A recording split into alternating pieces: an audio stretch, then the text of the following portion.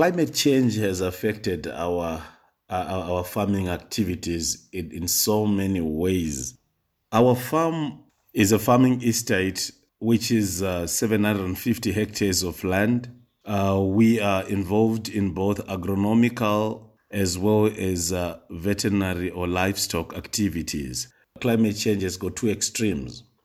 There is the extreme of drought, where there is no rain, where you've got a famine. Then there is also another one where you've got flooding. We've been affected by both.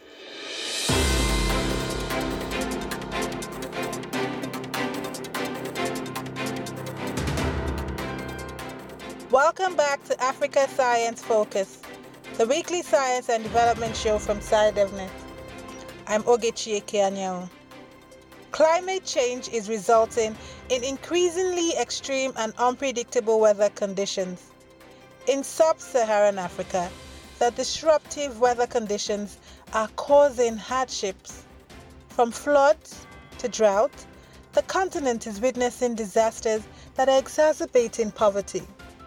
The extreme weather conditions make planning difficult for farmers and put their crops and livestock under threat. In this episode, our reporter Michael Kaloki spoke to Zambian farmer Munyaradzi Cedric Muronda. Munyaradzi, who is also the founder and president of the Sub-Saharan Africa Farmers Organization, told us about the effects climate change has had on his farming activities. On the issue of drought, at one time we lost a lot of livestock because of limited water, drinking water for animals, and also even the game side we were affected because we didn't have enough water.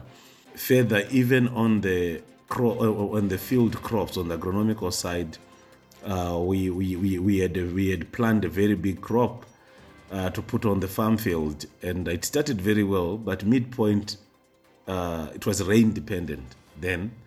So hoping that we have planted well, the meteorological office has given us all the right information required. The rainfall peak starting season is this, the peak period on this date. By this time we have it rescinding, so planting dates are these dates and this date.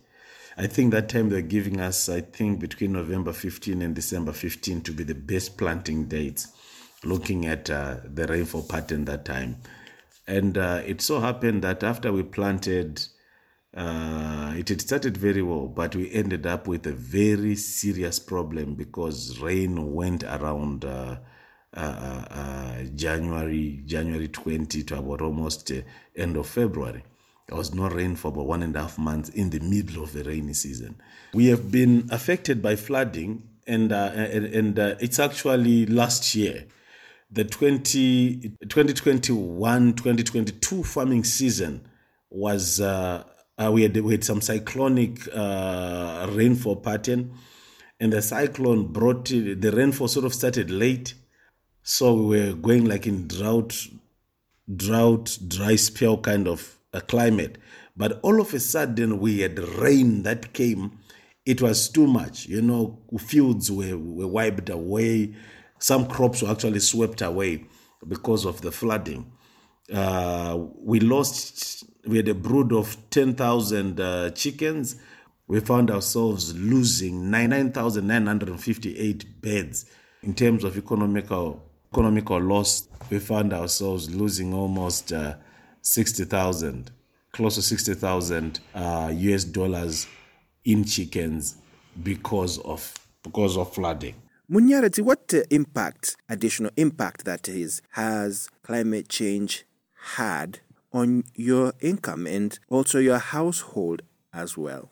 Climate change affected our income as far as activities, because we had to find ourselves scaling down production where we had gone the level where we are growing 10,000 broiler chickens. We've got about 2,000 free range chicken.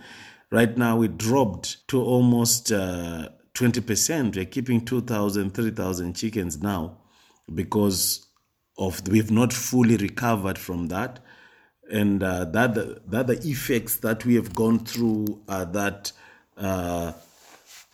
we had to sell some of our livestock to mitigate some of the loans that we had gotten for the farming season. But because we did not have a good yield, we found ourselves in debt. Some of the debt became so serious, we were taken to court because of the effects of climate change. We lost when we were holding, when we had borrowed or we had other people's fund. So as a result of that, when this happened, we found ourselves in a situation where we cannot service debt on time. I remember even at one time, our children had to delay paying their school fees because funds were not readily there, and I had to. So now you see that it's becoming personal. Now this is household income getting affected. These climate pressures mean farmers are having to adapt and put new measures in place to overcome the weather. Munir Razi spoke to us about the changes he's had to implement in his farm after experiencing huge losses of crops. The first mitigatory plan that we have effected on the farm was we went into geomatic engineering. We discovered that our farm fields were not draining water generally very well because we didn't have drainage lines. Drainage lines help the farm field to drain water from the excess water from the field. So that's the first measure we did. We had to do drainage lines on all the farm fields. Then on livestock, we decided to raise the ground. Certain crop, can I say goats, for example, our goat pen had been a bit down, but now we made sure that it's above the ground, higher than the way it had been before. We were like talking of almost 75 centimeters from the ground. But now we have actually gone slightly above a meter, just to make sure that if there's any flooding that will happen, it will not rise to reach where the goats are sleeping on top. So this is what we've done on livestock. Then as far as the cattle side is concerned, we've created one section where it's a warehouse section where in the event that there is flooding like that, we can actually move the animals and keep them into a big warehouse. Someone was laughing to say, are you trying to be Noah? Are you doing Noah's Ark? Because it's putting all the animals in an enclosure. The idea behind it is I think we've seen how stables are done. Stables are fully closed. This is the same way concept we have come up with to make sure that we do not, our animals are not affected by the effects of flooding. Munyarazi, you mentioned that at some point there was a problem you had with not enough rainfall when you planted some crops. Have you put in place any measures to try and deal with that concern? I spoke a lot about flooding. We need to speak about the famine. What we did was we had a smaller bore before, which was 50 meters deep, and it was what we're using for household use. For animals, we're relying on the local river that which we thought was reliable. But even irrigation, we thought the river was still reliable. But what we discovered is when there is a drought, all of that does not work. Even that well, we're not getting enough water for us to drink. So as a mitigatory measure, what we have done is we have drilled 3 commercial boreholes. When I say commercial boreholes, I'm talking of boreholes that have got diameters of 24 centimeters. Of about 24 centimeter diameter hole, which is drilled into the ground almost 250 meters deep. This ensures that there's always water. If the levels, the water, the rivers that are underground, the first one dries up, we know the second one below will be able to take care of us. If the second one dries up, the third one will do. So we've got maybe 10, 15 rivers on one hole going down. So we are making sure that what we went through will never happen again. Munia Radzi's farm isn't the only one struggling under the weight of climate change. Farmers throughout the African continent are groaning under the weight of the extreme weather conditions. Dr. Mithika Mwenda is the Executive Director of the Pan-African Climate Justice Alliance. He spoke to us about the interventions that should be adopted to deal with the impact of climate change. We need to adapt. We need to build the resilience of communities at the front line of climate crisis. We need to build their capacity in terms of awareness so that they understand. We need to diversify our agriculture. When we were relying on rain-fed agriculture, we need to look for other ways of growing our crops, like irrigation, and that requires a lot of resources. We need also to improve our technology so that we rely on fast growing crops, which are not relying on seasons. But most importantly, we need communities to get resources. We need sufficient, accessible, and adequate finance. And you know who should provide this. We need actually what we call paradigm shift, even among our governments in terms of where they do things. We need to overhaul governance. We need people to take control of their lives.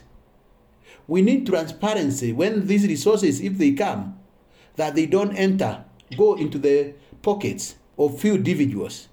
We need to protect the people themselves. We need a framework, policy and legal framework, which ensures that when building resilience is not resilience of elites, it's resilience of the people. And those are imperatives of climate justice. So what I can tell you, all those combined, is what we as an organization are calling climate justice. We need just, equitable, ecologically just, fair, inclusive climate response strategies and development pathways which are responsive to our realities and aspirations as Africans. We need involvement of the most marginalized, smallholder farmers, fisherfolk, pastoralist groups at the marginal levels, groups at the bottom of the pyramid, women and youth, and disabled people and the aged. So that is what we are fighting for. Dr. Mwenda, what would the future look like on the continent without intervention? It is very bleak. The future is very bleak. And actually, we are facing, it is genocidal. It is catastrophic. It cannot be described by words. What will happen to the regular farmers, say, if there are no interventions? There will be no food. And even, I'm not saying, right now it is happening. We are not talking about the future. It is currently happening. There is no food. I come from a place which relies on rain-fed agriculture. The rains are failed for the last 5 consecutive rainfall seasons, so there is no food. So if there is no food, the food prices are skyrocketing, and of course there is no even that food, and you can say we have food deficit. Economically, it affects our economy directly, so we are not going to achieve our vision 2030, for instance, at Kenyan level. People will die, and people are dying. Livestock will die, and we have no food. So that is what is happening now.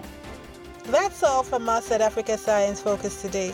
If you want to find out more, head to the SciDevNet website. That's www.scidev.net. Today's show was produced by Alice Hurst, with reporting by Michael Kaluki, and editing and hosting by Ogechi Ekianyao. Until next time, goodbye.